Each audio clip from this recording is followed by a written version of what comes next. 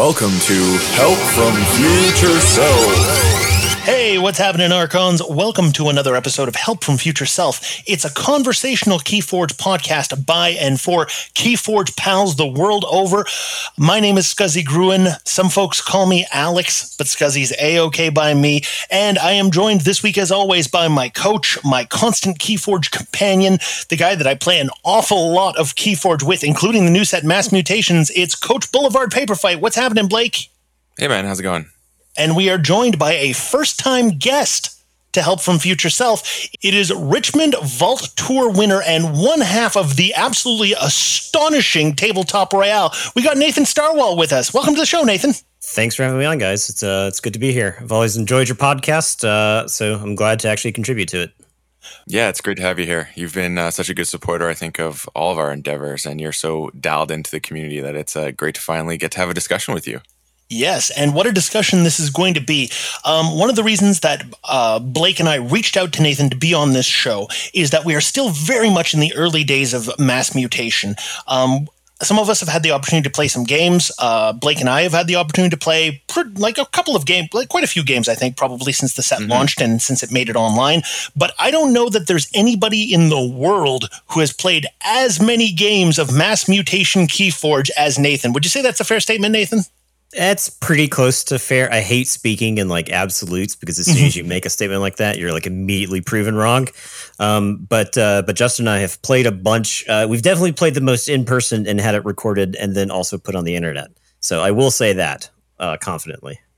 I think that's probably a fair assumption. So given that, the fact that you are an absolute Keyforge warrior, a person who has been streaming the game, playing the game, talking about the game, playing RL, winning tournaments, day twoing all kinds of Vault Tours and other events all over the place. You're a literal Keyforge expert in my estimation, and we wanted to have you on to talk a little bit about Mass Mutation as a set. Are you ready for this conversation? Yes, I am. All right, excellent. So given that it's still a relatively new set, and we're starting to sort of see some of the various, traits of the set start to emerge, different things that I think we're going to always associate with Mass Mutation when we look back on it in the future.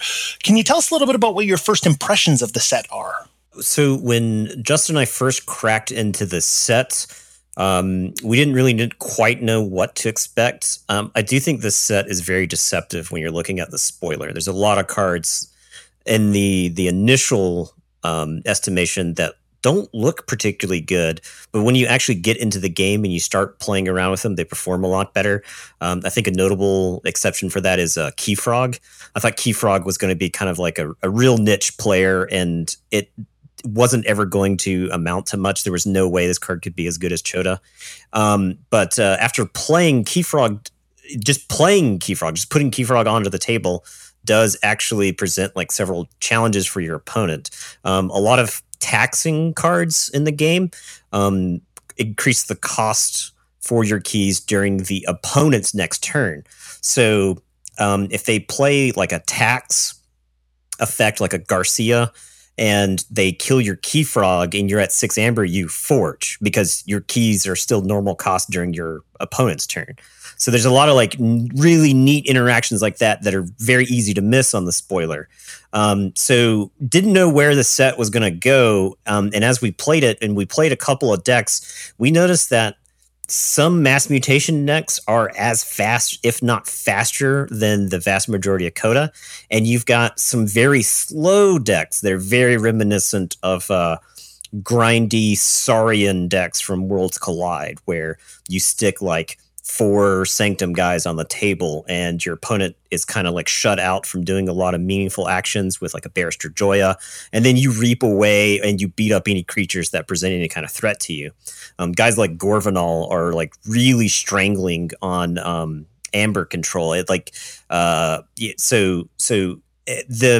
spectrum of decks that are possible in Mass Mutations feel a lot wider than previous sets. Yeah, I kind of get that vibe too. Is there's it's from my just experience playing is the first thing was that the distribution of cards starts to really give you a feel for how sets are going to go. Because when you look at everything as like, here's the cards available, it's very different from seeing like, how are they actually coming together? What are you seeing more frequently in terms of like common and uncommon and rare is obviously a thing. But I find like there's the commons, you know what I mean? Like you seem to see these commons more frequently with houses than others. I don't know if you've had that experience as well. Yeah, signature commons. I would say like the mutants are the each of the house mutants, the hybrid guys are a good example, right? Like I would say that the hybrid guys have overperformed from my initial glance at them. I do think like the shadow based ones are slightly weaker, though. Just like plopping elusive down on your reap, discard, draw a card is pretty useful. Dis, for instance, all of its mutants, when they die, you steal one. And Dis has 1,000 ways at commons to sacrifice its own creatures in this set. You know, you've got Cinder, Implosion, and a lot of those signature commons really kind of like dictate how the house plays and feels. And I think they did a really good job with the hybrids reinforcing mechanics they wanted to see inside that house. Yeah, I would agree. Let me ask you a question, because you bring up an interesting point here right off the top. It's very early in the set.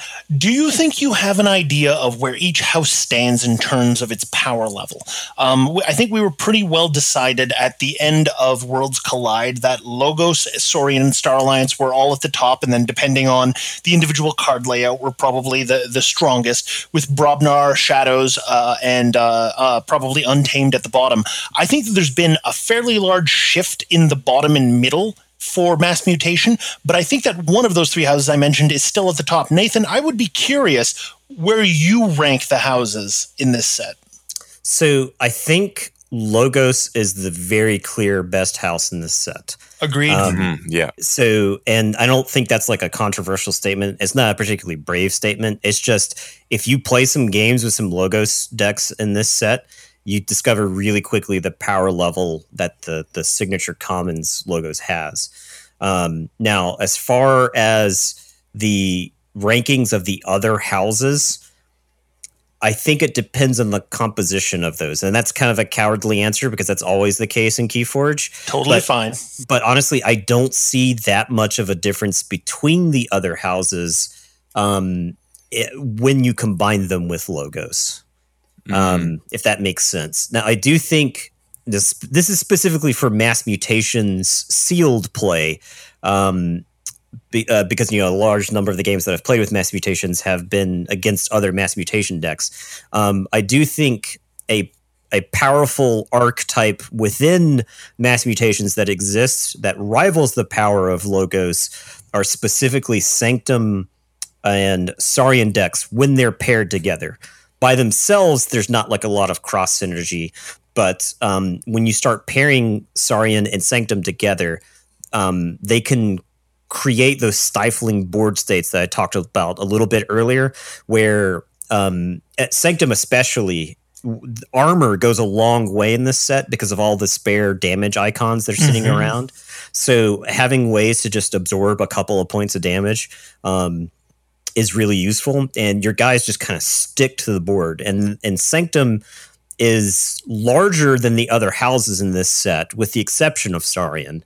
And so those two, when they're combined, I think are a very powerful force within Mass Mutation's play. Now, if your deck's packing a board wipe of some type, you time it well against those decks, you'll end up with just an absolute windfall of captured amber returned to you, and it's oftentimes the opponent can't do anything about it because Mass Mutations is lacking ways to catch back up. If your opponent just generates 30 amber against you and you're playing a Mass Mutations deck, there's very few answers in this set, right? They did take away the too much protects and those sort of real punishing cards, which is a little bit unfortunate, but it's balanced, I guess, within the set. I think so. And this is not my, I guess, theory crafting here. This is something that's been floating around the community for a while. I think Aurora put it out there at one point, but decks that are fast enough don't really need amber control. So I think the really fast Mass Mutation decks only need ways to stop a key once or twice in a game. right? Like if you're threatening to win the game on turn 7 or 8, and your opponent is a little bit slower than you really only need to be able to stop their last key, and win before they do. So I think that's kind of like one of the theories going into this set. Maybe why it doesn't have all those catch up mechanics. I think it's an interesting one because on paper, one of the things that every other set has struggled with since the original Call of the Archons set is catching up with those super bursty Call of the Archons decks. The fact that, so much of Amber control in that era was stealing. You steal to get around that stuff. Original pre-nerf bait and switch, too much to protect. Other steal mechanics were ways that you could deal with an untamed deck that brought out so much Amber. Whereas now we've transitioned, I think, much more towards that key taxing that you were talking about, or those key denial or key delays. We see a couple of them in Dis with things like turnkey, and so on and so forth. And I think it does present the question of, is there an answer in Mass Mutation for those OG burst decks? Yeah, and I think the taxing is the answer. So there's not a lot, and that's why I think Saurian is particularly well positioned to deal with it because of Faust. Faust is a common. I would definitely put Faust in the signature common section. Yeah, for sure. And Spoils of Battle is common too. And so if your opponent generates like 12 Amber and you can play like Citizen Tricks, Faust, Spoils of Battle, and you've answered that key. And, so the thing is, a lot of decks are designed to generate 18 to 24 Amber. And when you make your opponent pay an extra 2 for a key at the right time in the game, if you can make them pay for every key, you're in better shape.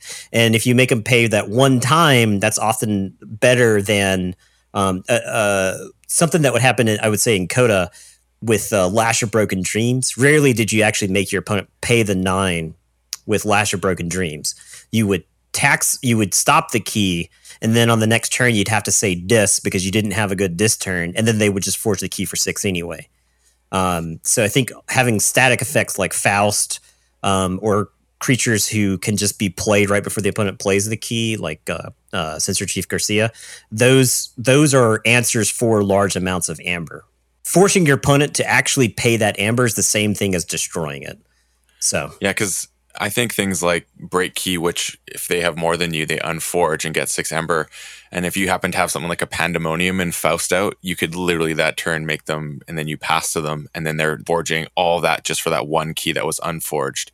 Instead of having that gain, I guess there's a lot of potential to do some interesting taxing things, which we saw start in Worlds Collide. You really start to see the ability of having widespread taxing in multiple houses take effect and change the complexity, or I guess the landscape of what key control looked like, because it was now, no, we're not going to stop you necessarily from forging. We're just going to make it cost you a lot, and so it's inefficient to forge a key, which is really interesting. Yeah, I think that was, so one of my favorite decks that I've played has imprinted Murmooks in it, right?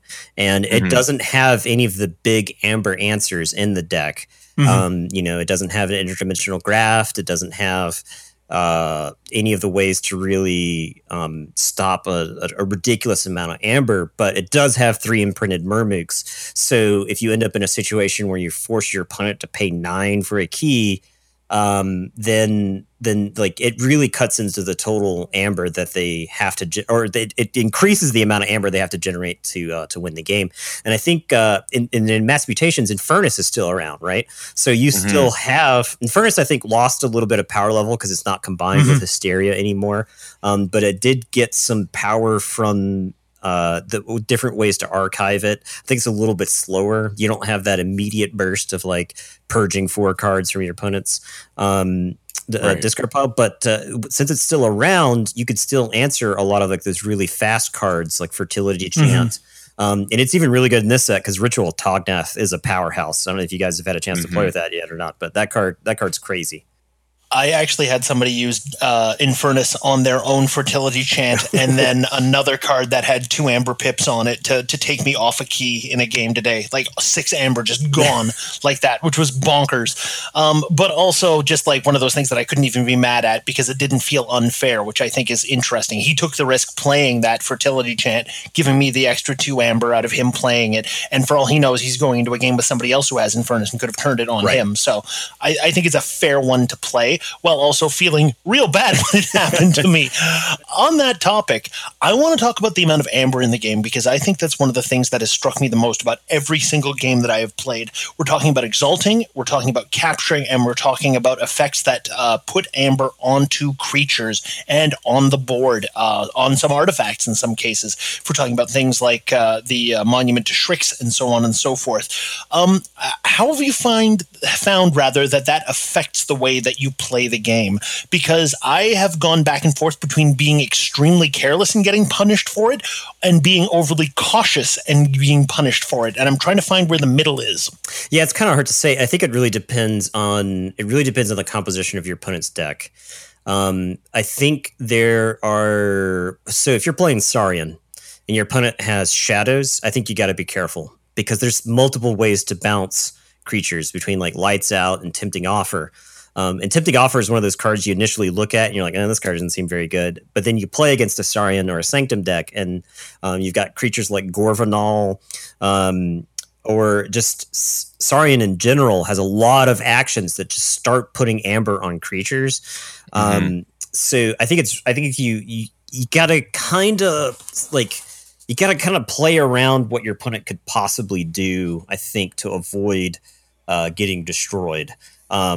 And there's a lot of removal in this set. Some of the mass mutation decks that we play are very, very violent. So it's not always a great idea to just load up one creature with like a bunch of amber. I do think it's interesting that they included Exile in this set.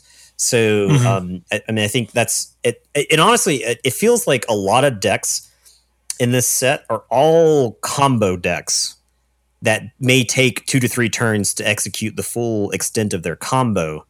But that's why Logos feels so good in this set, is because it lets you assemble, playing a Faust, exalting one of your guys, playing Spoils of Battle, capturing on that guy captures another one, then playing Exile and giving it to your opponent. And then on the next turn, you play Lights Out and you bounce that creature and you get all that amber. That's the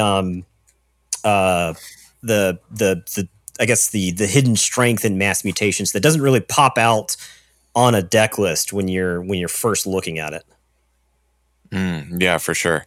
And I guess like I haven't gotten a chance to really do a deep dive on any one deck. I'm kind of just playing a bunch right now just to get a feel for how things are. But I am excited to spend that time with a couple decks and really like get those reps in and get a feel for it, because I think there is going to be a lot more that's hidden that will come to the surface as you spend some time with the deck in this set, which I'm pretty excited for. Yeah. Justin had always thought of Keyforge as like an heir to deck building games like Dominion or Ascension, any of those. That was part of the reason why we named our channel Tabletop Royale, because we didn't know beyond Keyforge what else we might stream. We just really enjoy board games. So when you play Keyforge, it has this element of like deck building game to it that I think Mass Mutations has really kind of realized. Where you're trying to craft these huge turns, and the huge turns in Mass Mutations are larger and crazier than anything I've seen in the game so far, with the exception of like Martian Generosity or pre-nerf lands combos, where you're just drawing your whole deck and then over the next couple turns playing these absurd a number of cards. But it feels like I feel like a good 1 in 4 Mass Mutation decks are pretty close to being able to do that without Martian Generosity or library access. So with that being said, do you kind of think that, the age old saying in Keyforge is play out as many cards as you can and cycle faster, that in Mass Mutations you may want to take a beat because holding something and playing a slightly less efficient turn could actually lead to an exponentially better turn down the line.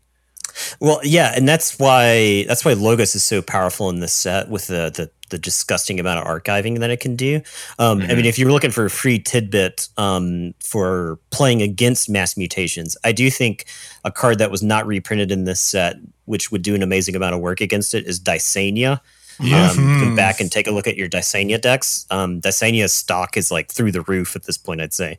But Logos and Autoencoder particularly are very, and if you're lucky enough to have an archivist in a functioning Logos deck, I have seen the funeral march of archivist decks where there's no way to actually like archive them. So if you're playing those decks, you can just set up these massive turns. One of my favorite cards in this set is Dark Harbinger, but you really need 3 actions for Dark Harbinger to get like silly, to get absurd. Hopefully one of them Song of the Wild.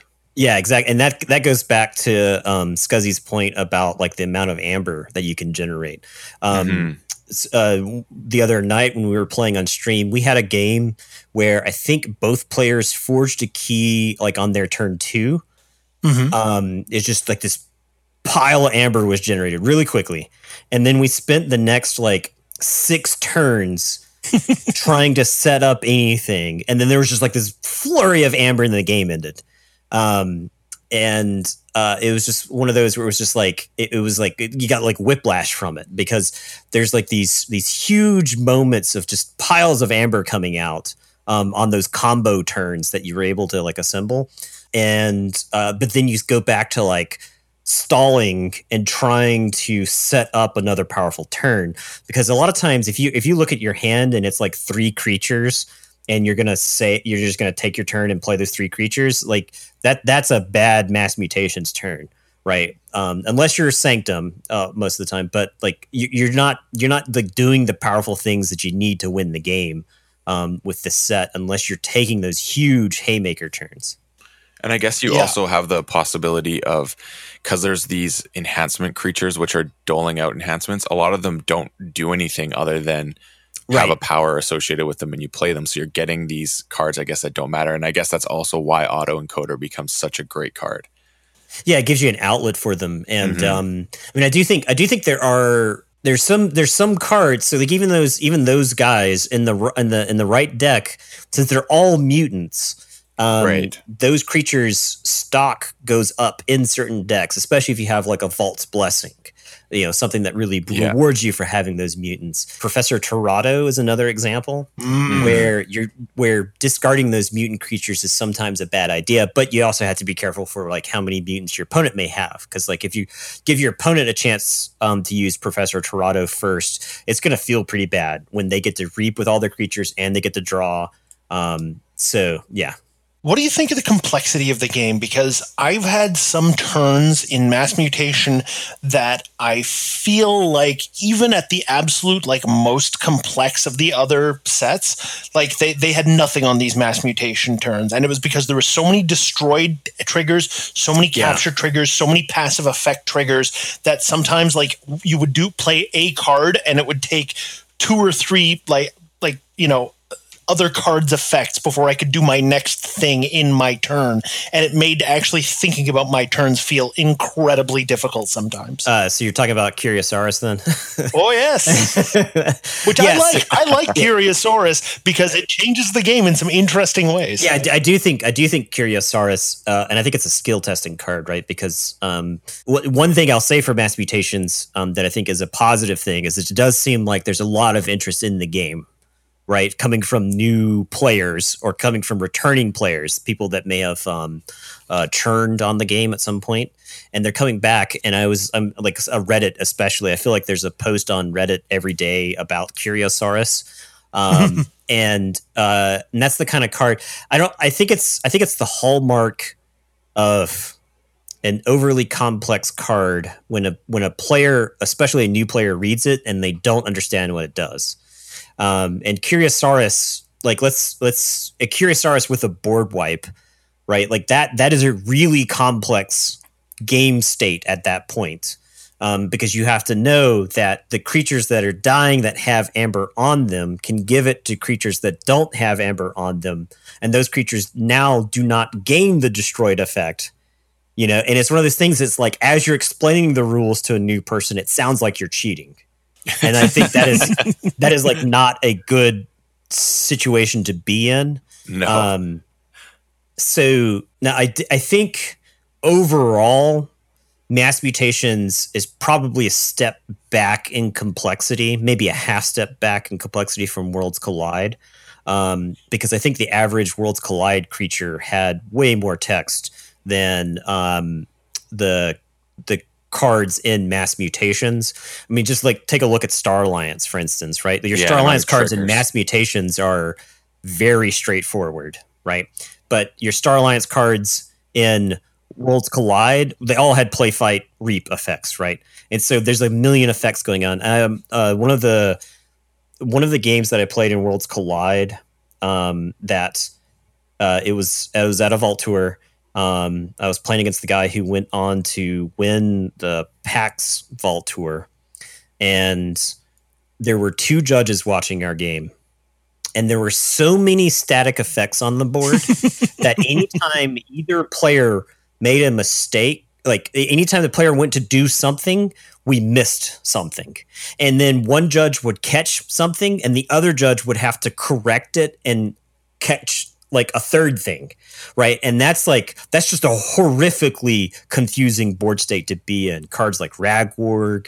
I think there's a lot of the term for it in Magic are French vanilla cards. And the idea is that it's something that in play serves as a vanilla card, doesn't really have a whole lot of text. All the mutants that enhance are that way, right? Mm-hmm. In play, they don't really do anything. They've already had their effect. Cards like Subtle Auto, you play him, you discard a card from your opponent's hand. So I think there's a lot of French vanilla creatures in Mass Mutations that are basically just bodies with a power attached to them that do serve to make the set less complicated than, say, Worlds Collide. But I do think it is complicated in a lot of situations. And I think the recent rules update has kind of straightened out a lot of that. I hate telling people that they need to memorize a comprehensive set of rules to play a game, and to like know how the interactions are supposed to work. So I don't really know if that's like a great place to be for the game. But I don't think that it is quite as bad as Worlds Collide was. Fair. Now, you mentioned that you have gotten to play Mass Mutation against the previous sets that have come before it. And what has been your experience that you've done now that you've jammed a few of those? Like, what are you starting to glean from those games? So it seems like Mass Mutation's weakness are going to be faster decks. If we take a look at like the overall life cycle of the meta for Keyforge, originally you had rush decks with like a decent amount of stealing in them. Those were the most powerful decks just because they were constantly threatening to win. And then when AOA came out, AOA didn't necessarily have the tools to stop that from working. But when Worlds Collide came out, it had enough tools to slow down those rush decks. And so that actually brought AOA back into the mix of things, because now, since the meta overall is slower, AOA now has a chance, because there's a lot of cards in AOA that match up fairly well against Worlds Collide. Now, with Mass Mutations, the decks that I've seen that I think are going to be most Archon worthy are back to being rush decks. So it does make me wonder what that is going to do for the meta. I think we're still too early to really tell. Who knows if there will be an Archon Vault Tour thanks to COVID in the time of Mass Mutations. We may have another set, right? So it may be one of those things we may never actually know. Outside of some online tournaments on like the Crucible, those might be the only ways that we see how Mass Mutation shakes out in the meta. But it does seem like the best Mass Mutation decks are really fast, and they can win or threaten to win before other decks that take a little bit of setup really get going. I can't tell if it's just because I'm excited to be playing Keyforge with a new set that I don't totally understand yet or what, but I feel like this is just one of the funnest sets. And I might have felt that way at the beginning of every single set, but for some reason this one just feels extremely rewarding. Every deck that I've played, none of them have come across to me as this is terrible and I'm never going to touch it again. Everyone, even the ones I understand as being non-competitive or objectively not great, still did fun things. And I think that's kind of a tribute to the design of Mass Mutation. Do you guys have a counter to that, or would you feel similarly? I feel similarly. And Justin and I talked about this at one point, and I think part of the reason is that every house has something unique that you can pull, right? There's all those special rarity cards. They're all over Mass Mutations. And so when you're cracking a deck, you're looking for the Sins. You're looking for big guys. You're looking for, Sila and Charybdis. You're looking for a leader. You're looking for Z-Force Agent. There's just Dark Harbinger. You're looking for cool Mavericks. You're looking for legacies. There's just so much that you can open in a deck in this, and in your enhancements, right? Like just the sheer number of cards that get way better when they get enhanced, like Q-Mex and Rad Pennies. One of the decks I was playing the other day has a double Doom, which I think is one of the better cards in the set. From Dis. It's just super disruptive. It was triple enhanced with capture icons on it, right? Like how negative. It's a tribute. It's a tribute that also bounces a card and discards a card from their hand, So it's stuff like that where you're opening decks and just trying, it feels like old school CCG, like middle school, high school levels. You don't have infinite resources, and you get to play with what you want. And the Keyforge has always been good about giving you something special and unique. And this set feels even more special and even more unique. Yeah, that's a good point. Yeah, I've noticed that too. Like you're wondering where the enhancements are, and then you're just like, whoa, this card just became so much more interesting and fun to play, and your opponent's not going to suspect that. And that's one thing I've always wondered is like, as a competitive player, is your knowledge of understanding, okay, these cards provide these enhancements, so therefore there's a probability that any of these could do this extra thing. Like, do you have to have that extra level of knowledge now when we go into competitive play with this? Like, what do you think? I think it's going to be difficult, right? Like, I think some of my favorite card games in the past had an element of knowledge about what could be in your opponent's deck in competitive play. So if you see a card that has like a draw icon enhancement on it and my opponent does not have Logos in their deck, then that means, and they have like Untamed and Star Alliance. I don't know if it's like a Star Alliance or if it's like Resurgence that gave them that card, right? But it does give me an idea of some things to play around. So especially in like a sealed setting, I think like when you start seeing icons, you can start like calculating. Your opponent discards discards or plays a Mutant Cut Purse. Damage is coming, so you might want to try to time your ward card until they've played a lot of their damage pips. I still think it's too early, really, to tell from a competitive standpoint. To know if you care where some enhancements land. A lot of times I really don't care where a card draw enhancement lands because there's not anything I can do about it. There's no playing around my opponent just drawing one random card during their turn, right? Whereas a card like Auto Encoder, if my opponent's got like 6 or 7 cards in their archives, I kind of need to hang on to a board wipe, because if they take a turn and they play 8 creatures, that's a little bit more obvious about like the state. Like I got to be more cognizant about what's going to happen in that situation than my opponent, drawing a random card, maybe gaining an extra amber here or there. Mm-hmm. We can't end an episode of Help from Future Self without the titular segment, Help from Future Self. Nathan, you're the guest on this episode. Is there a lesson that you would like to impart to our listeners? A little help from their future self or your future self to them as players? Yeah, so for mass mutations, I definitely think the advice I would give everybody, and I mean veteran players, new players, anybody in between, is to play your mass mutation decks before you cast judgment on them. I see another thing that I read on Reddit. It feels like almost every other day is somebody talking about how their mass mutation deck only has like a SAS score of like 62. And SAS just isn't equipped for this set.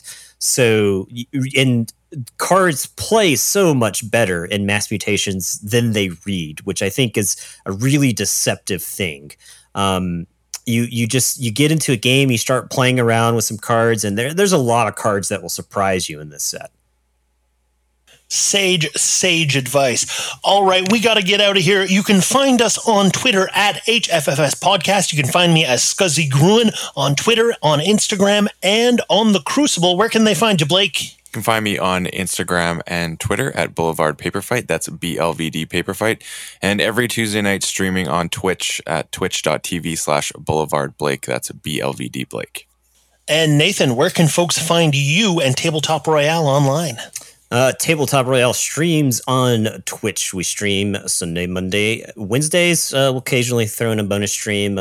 You can hop in our Discord. You can find the information for our Discord at our Twitch channel, which is twitch.tv/Tabletop Royale. Terrific. Wonderful to have you on the show. Do you think there's a possibility we might see you around these parts again? Yeah, I am a mercenary, and I am a rodent. I travel from village to village, solving problems wherever they may be. All right. We're going to get out of here. Until next time, stay fortunate.